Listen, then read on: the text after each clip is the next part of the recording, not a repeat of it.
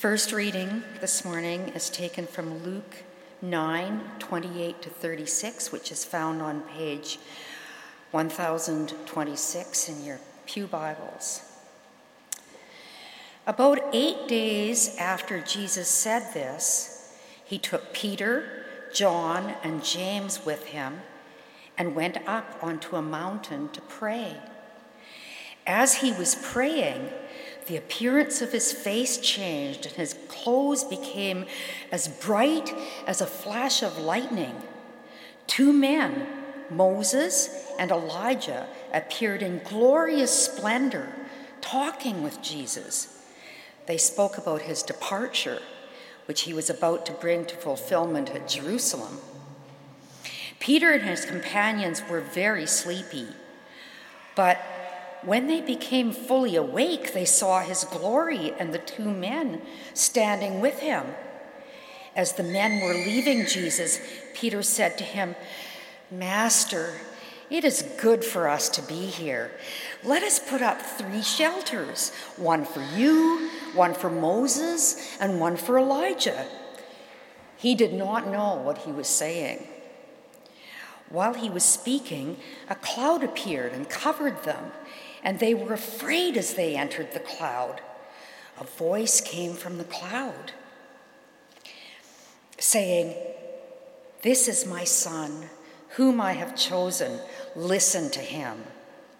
When the voice had spoken, they found that Jesus was alone. The disciples kept this to themselves and did not tell anyone at that time what they had seen. And the second reading is taken from Matthew 16:13 to 20, found on page 972 of your pew Bibles. When Jesus came to the region of Caesarea Philippi, he asked his disciples, "Who do people say the Son of Man is?" They replied, "Some say John the Baptist, others say Elijah, and still others Jeremiah or one of the prophets. But what about you? Who do you say that I am?" Simon Peter answered, "You are the Messiah, the Son of the living God." Jesus replied, "Blessed are you, Simon, son of Jonah, for this was not revealed to you by flesh and blood, but by my Father in heaven. And I tell you that you are Peter, and on this rock I will build my church, and the gates of Hades will not overcome it. I will give you the keys of the kingdom of heaven. Whatever you bind on earth will be bound in heaven, and whatever you loose on earth will be loosed in heaven." Then he ordered his disciples not to tell anyone that he was the Messiah. This is the word of the Lord.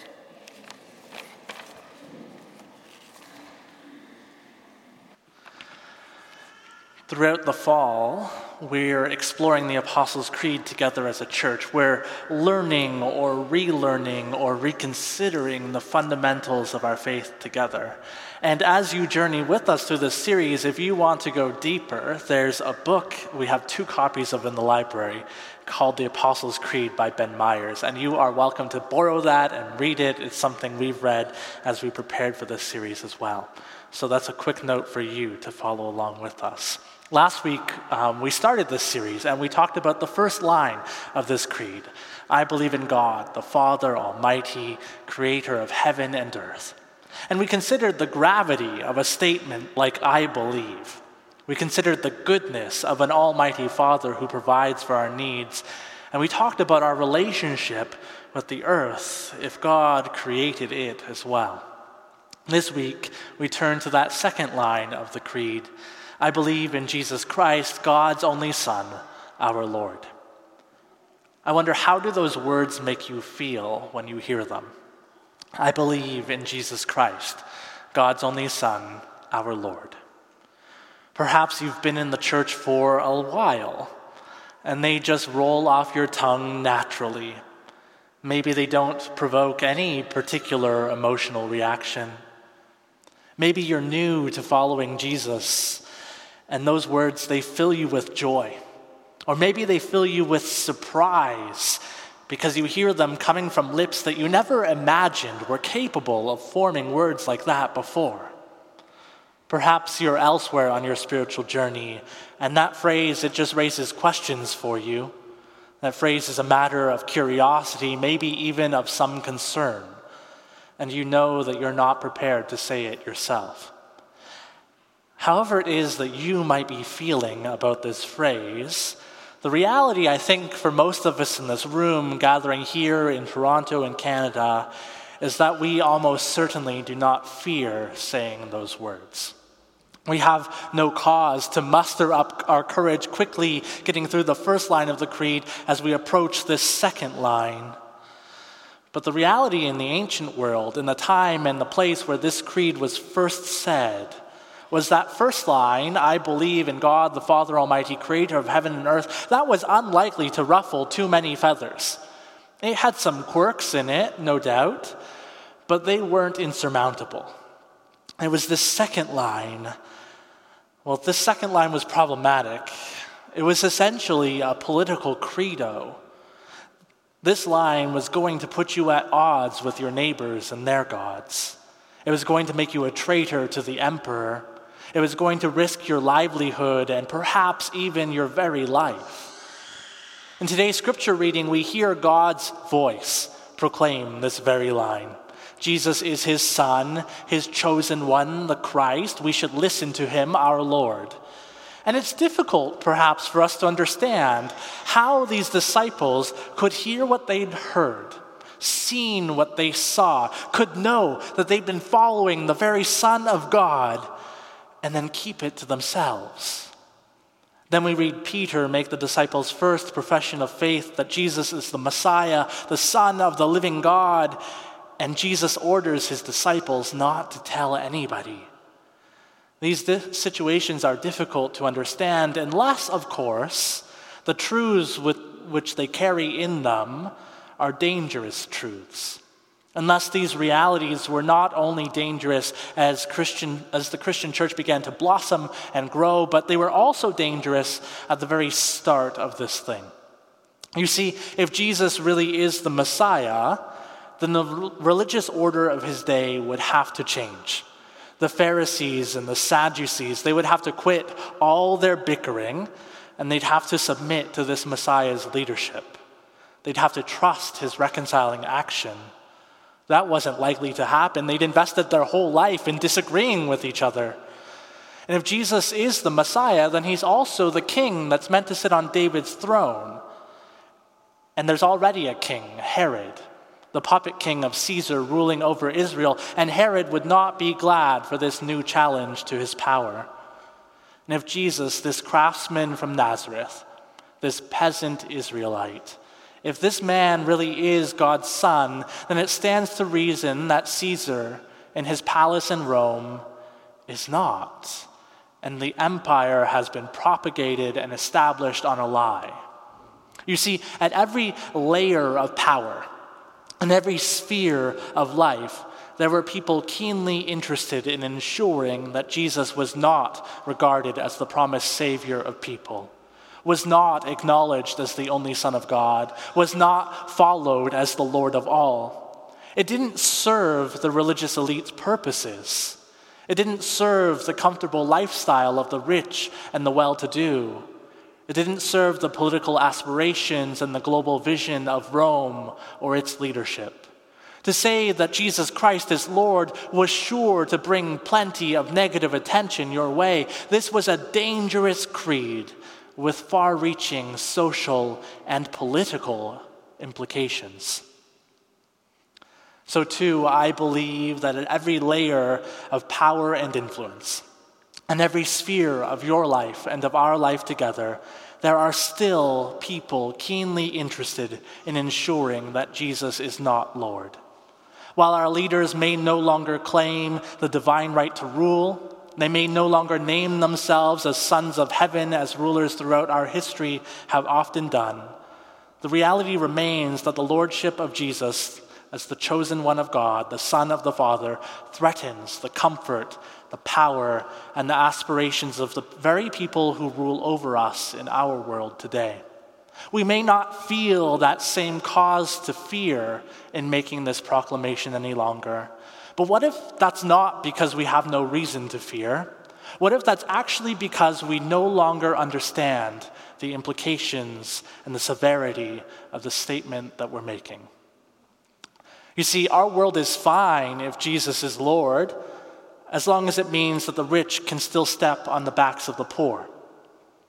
It's all right for Jesus to be Lord if governments can still value some people more highly than others. It's okay that Jesus is Lord as long as it has no impact on the day-to-day realities of our city streets, our businesses, and our households. But this is a sad and pitiful lordship, a lordship that is not worth proclaiming, a lordship that doesn't matter to us and doesn't matter to our world. Jesus is not this quaint figurehead of a Lord. Jesus is not content to have his face stamped on our money.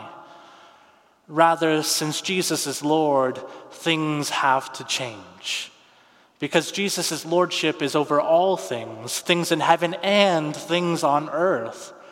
Jesus being the Christ means that Jesus is responsible for saving the world from systems, structures, people, and places that oppress and belittle and mar God's creation, hurt God's beloved, undermine God's rule of justice and love. To say that Jesus is Lord is not only to say that Caesar is not Lord, that our prime minister is not Lord, that our teachers at school and our managers at work are not Lord. But to say that Jesus is Lord is to say that Jesus' way is higher and better than all other ways. And it is the way in which we have aligned ourselves, not only in word, but in action, that we have dedicated ourselves to the lordship of Christ, that we not only put our faith in Jesus, but we pledge to him our faithfulness as well. Let me say that again. Not only do we put our faith in Jesus, but we pledge to him our faithfulness as well. This was the very crux of the political problem with this creed in the ancient world. This first and simplest proclamation from Christians, even before the Apostles' Creed, was Jesus is Lord. Before all the theological nuts and bolts were figured out, there was this simple creed. It appears in the New Testament. In Romans, Paul writes, "If you declare with your mouth Jesus is Lord and believe in your heart that God raised him from the dead, you will be saved." This profession, Jesus is Lord, went beyond faith in Jesus as a God. The Romans could handle another god. They had dozens of them. Rather, this proclamation meant a life of committed service exclusively to that Lord. To say I believe was to say I commit. And to say I commit was to the exclusion of all other commitments, even those that were expected of citizens in Roman society. Christians who were so pledged to Christ could not also be pledged to Caesar, and therefore could not join the Roman legion. Christians so bound to Christ could not make ritual sacrifices to the gods of the empire for the well-being of the empire, as was their civic duty. Christians who believed that Jesus is Lord had to act in every area of their life as if Jesus' lordship extended beyond the edge of the communion table, lasted longer than 12:30 on a Sunday afternoon. They had to believe that it continued everywhere they went, whatever they did, with whomever they interacted. And so with such a weighty reality behind even such a simple statement, it was not said lightly. It was not said only because a person found themselves intellectually compelled by the tenets of Christianity. It was not said only because a person was born into a Christian household. Why would you run such a risk? It was only said if a person was prepared for the possible consequences of this statement, and nevertheless believed that living under the lordship of Christ, the only Son of God, was better than living under any other lord, better than adhering to any other kingdom, even if it meant that that life was shorter or less comfortable than it otherwise might have been. This is why the Apostle Paul says that declaring with your mouth Jesus is Lord and believing in your heart that God raised him from the dead is so significant. Because in this context, to say that Jesus is Lord is to act like Jesus is Lord. And if you truly believe that God raised Jesus from the dead, then you have no reason to fear even death itself as a consequence for those actions, because you know that God will raise you from the dead as well. What we need to realize, what this declaration has at its heart, what the Apostles' Creed is pushing us toward, is the truth that if Jesus is Lord, nothing can be the same. If Jesus is Lord, then there are implications on our careers, on our studies, on all our leisures. There are also implications for our families, for our economies, for our politics. To say that Jesus is Lord and to live out our allegiance to Jesus, who is the living and enthroned King, well, that naturally prevents us from behaving as if the dollar is Lord, or democracy and the will of the people is Lord, or the expectations that our families have on us might be Lord, or anything else in all creation is Lord. To enact our belief that Jesus is Lord is to dethrone every other power which would claim lordship over us and lordship over this world. It is to put ourselves at odds with every other kingdom that any other person is building, no matter how good their intentions may seem. Because we believe that the true and rightful King is Jesus, the only Son of God, and to be faithful to him is truly our highest calling. So then we have to also believe what Jesus affirms to Peter when Peter makes this first profession of faith, that it is on the very bedrock of this confession that Jesus will build his church. As each of us joins our voice with the church throughout the generations and around the world in saying that Jesus is the Christ, the only Son of God, our Lord, and as we give our faithfulness to the Lord Jesus, the truth and the goodness of his kingdom is revealed not only in our words, but by our deeds as well. Jesus Christ is Lord, and he builds his kingdom as we choose to use the excesses of our lives not to increase our comfort, but to provide for the poor who are among us. Jesus Christ is Lord, and his rule expands as we vote not for the party that promises the most good for us, but as we seek a political reality which will lift up the broken, and which we will gladly humble ourselves within for that cause, seeking the good even of those without voice and without vote. Jesus Christ is Lord, and he is reconciling the world to himself as we question and raise our voices up against anything which tells us that this world as it is okay, that it's as good as it can be, that it's something we should just make the most of for ourselves. Through actions of justice and mercy, through our commitment to the love of God and the peace of our Lord Jesus Christ, the Son of God himself is building his church in the world. And no other pretender to the title of Lord, no billionaire, no politician, no army or nation or any other thing, not even the gates of hell can prevail against it. To say that Jesus is Lord is to believe that Jesus' lordship is supreme, that his kingdom is insurmountable, his goodness and grace worth any call to follow, any cost of obedience, any challenge by the world which in vain tries to usurp him and reject him. To say that Jesus is Lord is to proclaim that his rule and his reign is here, and to observe it in our lives. to long to see its fullness in the world. It is to commit ourselves to serving the Lord Jesus in whatever we do, wherever we go, to renounce and denounce every other thing which claims to save, which seeks to be Lord, and to trust that in your good works of obedience and trust, that in those things, in proclaiming Jesus' lordship in your life, God's good purposes will be fulfilled, all for his kingdom's sake. Amen. Would you pray with me?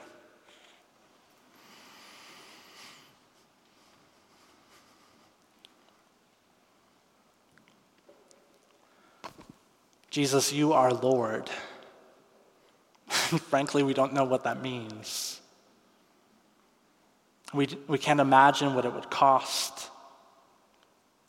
We can't imagine the implications for our life and our world. But we believe that it's good. We believe that it's worthwhile. We believe that your lordship is true and real even now. And so we pray that you would send your Holy Spirit to lead us and to guide us, to teach us to follow in your ways, to consider the cost and to gladly choose to follow you. That as we proclaim with our mouths that you are the Christ, the Son of God, our Lord, that others would see the truth of that proclamation lived in our lives, together as a church and individually in every way. Amen.